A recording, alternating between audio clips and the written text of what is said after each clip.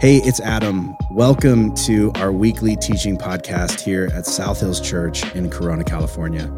Our hope is that as you listen in, you'll find yourself laughing and learning and being challenged and encouraged to grab hold of who God has made you to be. Enjoy the message.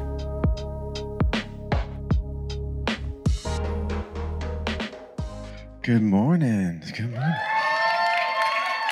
So one day we were all settling down to go to bed, and I'm kind of getting comfortable. It's cold out, and I wish it was cold right now. It is so hot right now. But this story is it was cold. I was snuggling up in the covers. We had the fire going, and then all of a sudden we hear this noise, and we're like, "Wait, what?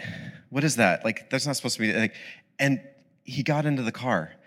I have no idea how he got into the car, but then all of a sudden there's this jumping around, and he took my Starbucks cup and flew it around, and we're just what the heck? How did he get out and into the car like this? It was just this crazy phenomenon. And all of a sudden started just bouncing on the seat covers, and then I somehow got to pull one of them up. I don't know what was happening, but wait, have you guys ever been in the middle of a story?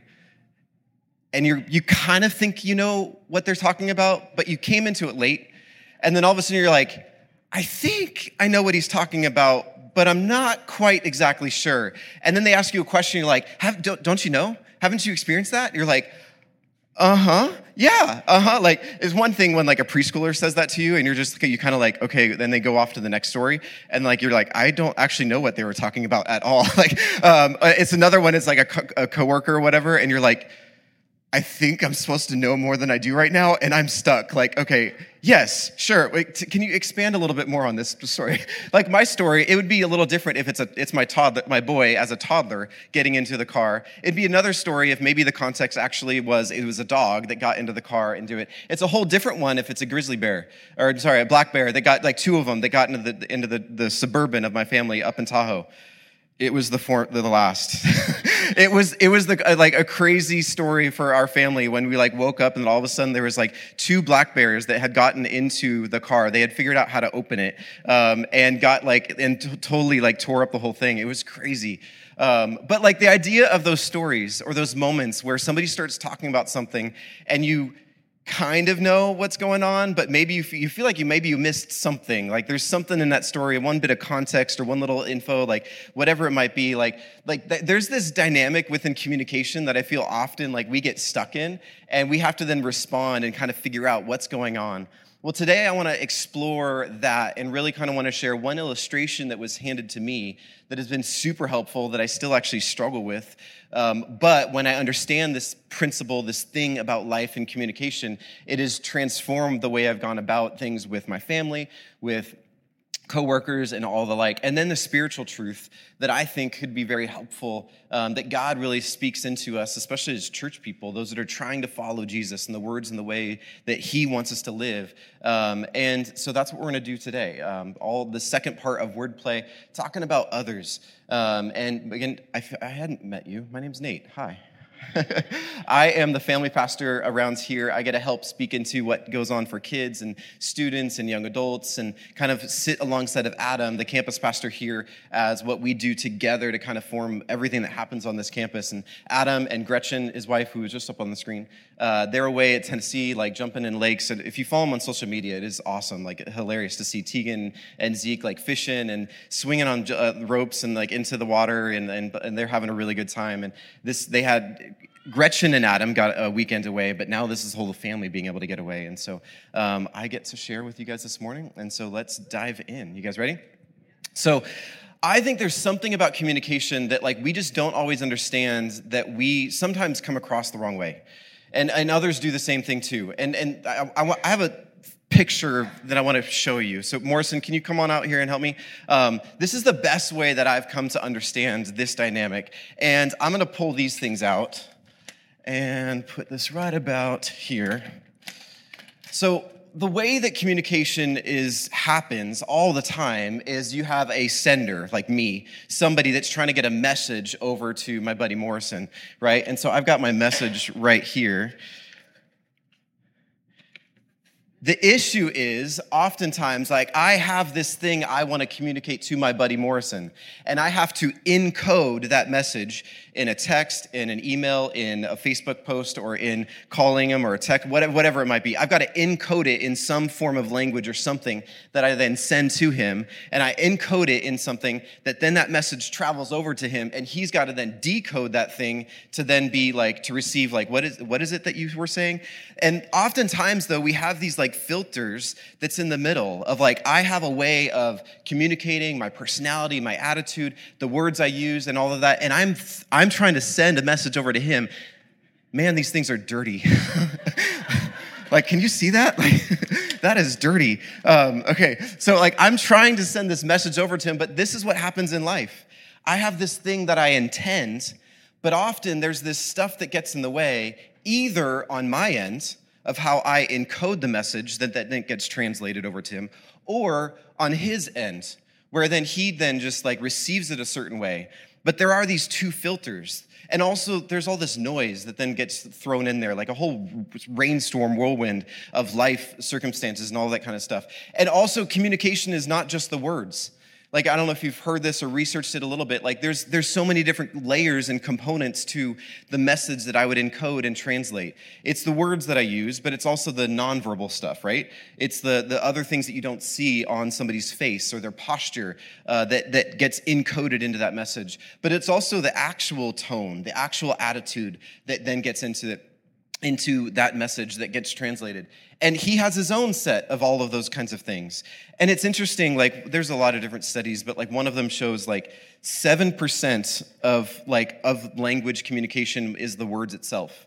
And then like 55% was nonverbal, and 38% is the vocal, the actual like verbal like attitude, you know, like all of that kind of stuff. Like for whatever it is, and there's some others that cite different numbers, but usually the number for like the actual words is like way low. And everything else is like what gets added into the communication. But here's a problem. If I say like, hey, Morrison, like you've got something on your beard, like right there. If I say that, but it gets encoded with some extra attitude or element, like, well, maybe if it was like, say, my wife over there, like, you know, and I wake up in the morning and I just haven't had my cup of coffee yet, or my 2 cups of coffee. Like I did this a little while ago. I was in a great season of waking up early, like way early, like a couple hours before her, and I was already awake. So by the time she saw me, I was like fully awake. And then there was that moment where I slept in. And so I'm like groggy, and I'm like, hey, good morning, honey. And she's like, are you okay? Like, are you okay? Like, I don't know what I said or how I said what I said, but I guess she took it as like I was just mad or angry at her. Like, but I guess my face just did not show that I was just like, good morning, like because of just how groggy that I was, and we were starting to get up for the day and all that kind of stuff. But this is the dynamic that happens all the time, everywhere we go, with every bit of communication. It also happens with God and us. God has this thing that he wants to communicate to us, and he has to choose certain things in order to translate that truth, that message then gets translated to us, and then based on our own filter, our way of decoding whatever we see through there, we then receive a certain message. And the difficulty is when you receive a message that is far different than what was intended. And I think we all know this, that our ability to receive words and messages and truths has a whole lot to do with how we say that. How we choose to encode those messages and decode those has so much to play into how we then receive a truth. Thanks, Morrison. You can have a seat. Thank you, man.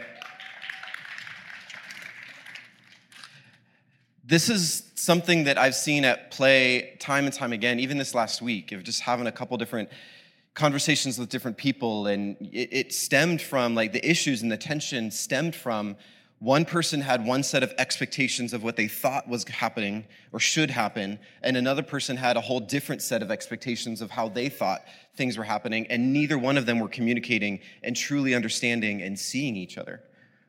There is this thing at work of this message of truth that I think wants to come across, or we get caught up in the middle of it too, or we say things and we're like, well, wait, that's not exactly what I meant. But the damage has already been done. The message has been sent and it's received in a certain way, and then it, in some cases, has caused a rift. It's caused things in ourselves or in others that has just made the communication that much harder, that much more difficult. There was a guy in the Bible that learned this, like, the hard way.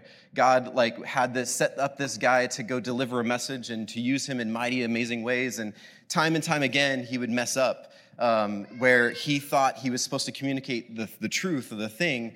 And sometimes he would get a little emotional and use his own filter and just say, I got this, I'm going to do it. And his name is Moses. Moses often would do this, where he would be told by God, hey, I need you to go help the people. I need you to go help do this thing. And oftentimes Moses would get stuck with like these crazy, people around him that he has to deal with. And as he's trying to help them, one of those was in Numbers 20. And I want to read a little bit of this.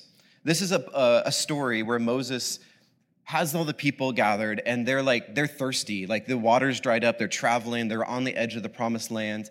They can't get in yet, and they're thirsty. Like all the water's dried up.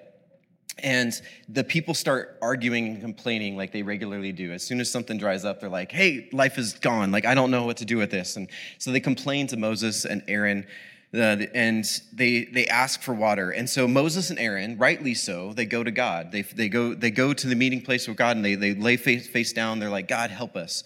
What do we do? And God tells them, okay, I want you to go to this rock, talk to the rock, and it's going to give enough water for everybody. All the livestock, all the people, like thousands, millions of people, like they're going to have enough water. Just go to it and talk calmly, and it'll be fine. But Moses, this is what it says. It says, so Moses did as he was told. He took the staff from the place where it was kept before the Lord. Then he and Aaron summoned the people to come and gather to the rock. Listen, you rebels, he shouted. Must we bring you water from this rock? Then Moses raised his hand and struck the rock twice with the staff, and water gushed out. So the entire community and their livestock drank their fill. Listen, you rebels. Have you ever been like fed up with like your own kids at times? You're just like, quiet, stop. And he's like, something comes out. You realize after the moment, you're like, maybe I added a little extra emotion or tension to that moment or whatever. Like this, I can totally see him as a parent, like going, like, quiet kids, shut up. Like, I got this. Like, just here, you're hungry? Eat this. Like, and I don't want that. I don't want this. It's like, just eat. Like, I could totally picture this. But that's not what God told him to do. God had guided Moses. I want you to go to the rock and speak plainly. But he doesn't. He goes to it. He shouts at the people, you rebels, and strikes the rock twice, which is something that had happened before. God had told him at one other point to take his staff and strike the rock once, and then water would come out. That had happened before. I think Moses struggles with the emotion and the pressure of all the people, and he just is like, I'm fed up like with this. Well, let me add actually back one other component of that communication. So what the other piece of nonverbal vocal and words is that there's, if we can, grow in understanding context, clusters, and congruence. That the idea of context, of understanding like, okay, there's a certain context happening around the person. There's other components of their life that are happening at that any given moment. And like to understand that helps us to glean the right message from the other person. Congruence, that's the idea that like their face shows what they are saying. like me waking up, like being all tired and groggy or whatever, like that doesn't match my words of saying, hey, sweetie, I love you. Like, there's this, having congruence is good. Like if it doesn't look good, like we need to be careful with that. But if we understand that maybe there's a mismatch between what they're intending and how they're looking, it can help us to really understand what's going on. The other is clusters. It's taking these, the idea of like multiple components. Instead of just taking one thing, we take multiple things that they're saying. So sometimes we might react to any one thing that is said, but if we take like the cluster of like all of their life, or all of that week, or all of the conversation, and really try to like have a little sense of grace, we might understand things a little differently instead of just reacting. Moses, right before this part that I read, here's what it says. All this happened in the first month of the year. The whole community of Israel arrived in the wilderness of Zin and camped at Kadesh. While there, Miriam died and was buried. Miriam is his sister, the sister that saved him. When Moses was like born and gonna, like all the Israel kids were rounded up to be killed because of the prophecy and other stuff, like Moses' mom sent him down the river, and it was the Pharaoh's daughter that found him But it was Miriam that right away inserted herself and risked her life to connect with the Pharaoh's daughter to then save Moses. She had just passed away, and he had to bury her. And right after that death, then Moses is having to deal with another thing, with all the people complaining. And I could say this was like, isn't this our lives? Isn't this what happens? There's these things that add on to the thing that is happening right in front of us. We're trying to have this conversation with our spouse. We're trying to have this conversation with our kids or our coworker. But it's not just the one thing. There's all these other things. There's all this other context that is going on that we're having to deal with that is fed into this one moment. If you did actually take like the cluster of all the things around us and put those together, you would understand maybe how you're responding and why you are saying the things you're saying the way you are. Maybe that's what's speaking to the congruence or the lack thereof. But wouldn't it be better if there was a little bit more congruence, a little bit more integrity in like the way that we intend something and that it actually is received that way? I think understanding the principle of communication can help us, but also understanding what God wants us to do, how he wants to develop us and grow us into something better. In Proverbs, it talks about this, that a gentle answer deflects anger, but harsh words makes tempers flare. There's a big difference between telling someone the truth because you love them and telling them the truth in a loving way. You can say something, but if it's said in this disgruntled, like anger, like filled, like tension-filled thing, that thing doesn't land in a way that like people can receive. It gets deflected. But a gentle answer, like one that is communicated with love and care and compassion, well, that is easier to be received. I talk about it regularly with our kids and student leaders about this idea that the depth of relationship is amplified by amplifies the truth of the message. The depth of the relationship amplifies the truth of the message. It's the idea that truth is truth, but there's something that happens when you connect it with relationship, that truth gets amplified.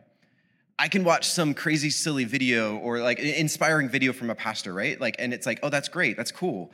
But if my dad or my mom or a mentor of mine sits me down and in a loving tone says, hey, Nate, like, I see this stuff in your life and I want you to be careful. That truth is amplified in my life because of the care and the love of the relationship. I think there's something at work that God regularly teaches about relationship that is meant to be built out in the church for us to receive truth. And we have to understand the dynamic of the two filters, both the encoding and the decoding when it comes to relationship and truth-telling. There's a big difference between telling someone the truth because you love them and telling them the truth in a loving way. There's this passage where Paul, this leader in the early church, was trying to help guide different groups of people. And he was trying to say some things that they could then learn and glean from. And he writes this little passage in Ephesians, this letter to this church in Ephesians chapter 4, verse 15. And he says this, instead we will speak the truth in love, growing in every way more and more like Christ, who is the head of the body, the church. I think we're broken. Can I speak some truth that for me, I've been feeling as a church leader? I think we as the church are broken. We are not what God intended to be as a people. There's little elements of it happening all over the place, but it's not all of what it was meant to be. I think there's some component of how we are meant to be the body, connected with one another, interconnected with one another in relationship, that allows us to be fully mature and grow into Christ, to be more like Christ. And I think the way is to speak the truth in love. Instead, we will speak the truth in love, growing in every way more and more like Christ. I want to be like Christ. Like when I see him and what he dealt with, how he handled accusations and how he banded together brothers and sisters and built a community of love and care that supported one another. I want to be a part of that. I want to be like Jesus. So how do I do that? I need to figure out how to speak the truth in love, and in so grow to be like Christ. You see, right before this, he's talking about how then there will be no longer those that are immature like children. We won't be tossed and blown about like every wind of new teaching. We will not be influenced when people try to trick us into lies, and they're so clever that I cannot talk fully. To try to trick us with lies, so clever they sound like the truth. There's this stuff at work in our culture, in our lives, that it does sometimes feel like I'm being blown around, like I'm being tossed around like by life. And sometimes there's also things that are happening, even with friends or coworkers, that feel like it's kind of truth, but it kind of feels hurtful. And there's some stuff that gets mixed up in the emotion, the tension of the moment that I'm just like, ugh, and I'm not better for it. And it feels like what he's describing there. So he's saying, instead of that stuff, I want you to speak the truth in love, grow in every way more and more like Christ. I wonder if you were to ask other people around you, closest to you, or even some a little removed, what effect does the way I talk to you have on you? How would they answer? If you were to be honest and open enough to ask that question to somebody, what would they say about the way in which you speak truth and love, or the way that you just are around other people? And if maybe it's not like Jesus, maybe be willing to receive that truth. But again, like it comes across way better in the context of the relationship. How many of you have ever, you recognize something about somebody else? You know something about their attitude or their character, and you say something like, somebody's got to tell them about that. Somebody's got to do something about that. Like that cannot keep on going. Like somebody else, like not me. Like I'm not the one to do that. Like somebody else has got to be the one to talk to them about that thing. Like can you deal with that? Like I wonder if maybe we're not everything we're meant to be because we haven't learned how to effectively, in love, share some of those truths. Share some of those things that we see in each other, about each other, in a way that is for each other. Not in a way to tear each other down, but to build each other up. That's what he describes, what Paul describes in this letter about the body, that we are meant to be interconnected like bones and ligaments and tissues and tendons, how the body is woven together and meant to be one thing plays into another. When everybody does their part, you are better for it. And I wonder if we have lost some sense of connection with other people in a way that we are better because of that. And I think it comes down to a lot of times how we talk to other people. And if you're on one side and you see something about a friend or you see something about a brother and a sister, I wonder if we could take some moments and pray and ask, like, God, I want to communicate this truth, but I want to try to do it in a way that they're going to receive it and try to understand and empathize with them and where they're at, and just take a moment and then have the courage and the compassion to speak up. And I think as a church, if we could do that a little bit more, that we'd be better for it. Our communities would be better for it. Cities, this nation would be better for it. But it's made up of all of us individually. This message is not just for the pastor. This is for every single one of us. If you were to ask somebody, what effect does the way I talk to you have on you? What would they say? And I hope you hear me say this. I don't want you to draw in shame of recognizing maybe you're not everything you're supposed to be. I want to invite you to just sit with that and recognize you've got a God that loves you and cares for you and wants something better for you. And the way forward is learning to build relationships in a way that you can speak truth with each other. Small groups or growth groups, that's one component of it. But it doesn't just have to be what we do as a part of our church, like our men's group on Wednesday nights, or the moms group on Wednesday night, or the young adult ladies like on a couple different nights. And it doesn't have to be those. It can just be the people that you're already around, learning how to communicate with each other a little differently. And try it. Experiment with it. And here's one psalm I want to give you as a guiding thing to help you along the way. Psalm 19:14 says this: May the words of my mouth and the meditation of my heart be pleasing to you, O Lord, my rock and my redeemer. May the words of my mouth and the meditation of my heart be pleasing to you, O Lord, my rock and my redeemer. I think it starts with our relationship with God, of recognizing that he's your Lord and he's your rock. Like he's the source of the water that's going to give you life. And you got to go to him, talk to him, and recognizing that out of that love of what he has for you, you then respond to others around you in love and learn to speak truth. That the words of your mouth and the meditation of your heart is pleasing to God. I am starting to learn how to step into this a little bit better. I'm still definitely not great at it. But there's a shift in my heart that I would say has happened over the last 3 years, where I feel compelled in moments to say something. And I can't describe it other than there's this compulsion, that there's this drive inside of me that is not me. But I feel led to say something in certain moments to certain people, and it's out of love, and it scares me because I realize the risk that I'm taking when I put that thing out there to that person. But there's a shift that's happened in me, and it stems from this kind of prayer.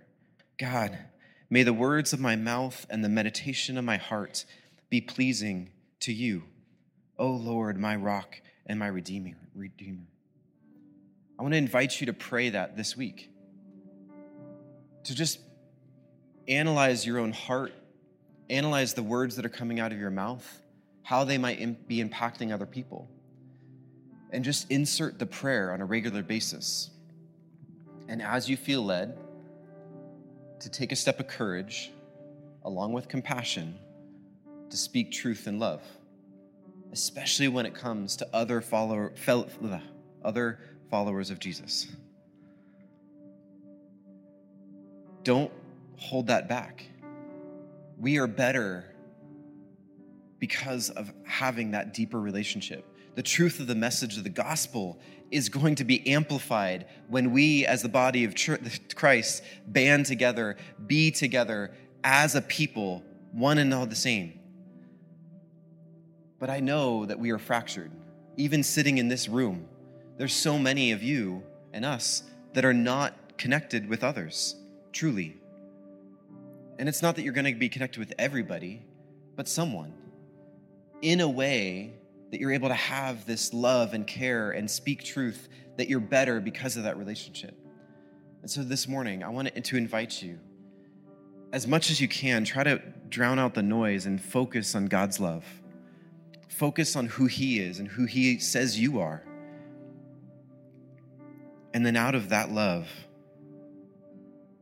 prayerfully, mindfully, analyze your heart and your words to respond back to him.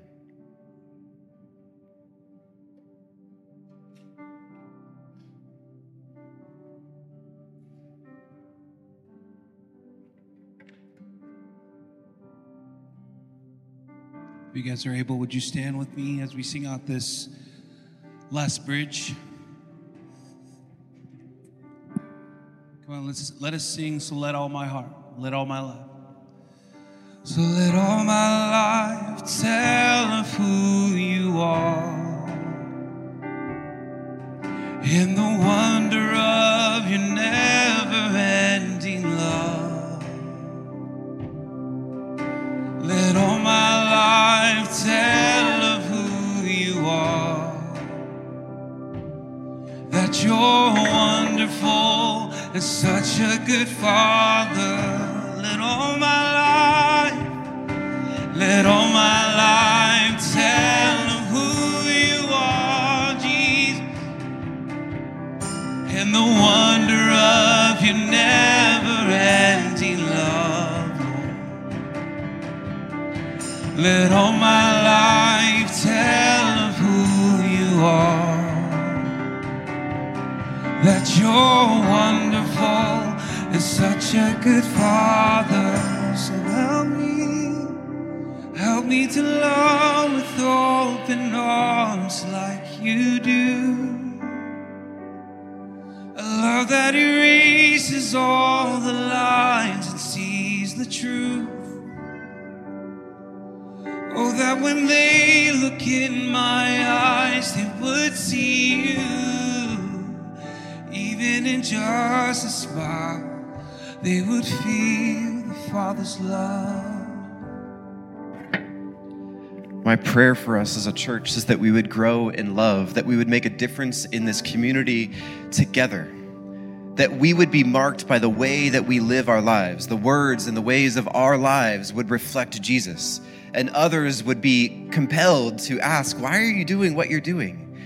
Because you respond in a way that is not like you, because it's like him. We have to face the things that are inside of us that are not right. And it's okay. There's no judgment or shame from me or us on staff or the stage at all. Like, it is meant to be that we are together, bonded together, and we need each other. I am broken myself.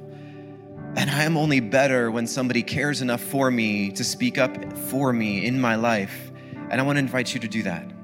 To build relationships this fall with one person or two people somewhere in your coworker space, at home. Maybe it's being a part of a growth group where you're able to reflect the love of Jesus with your words and with the way that you live your life. Let's sing this one more time, recognizing God's love for us and reflecting that back to others around us.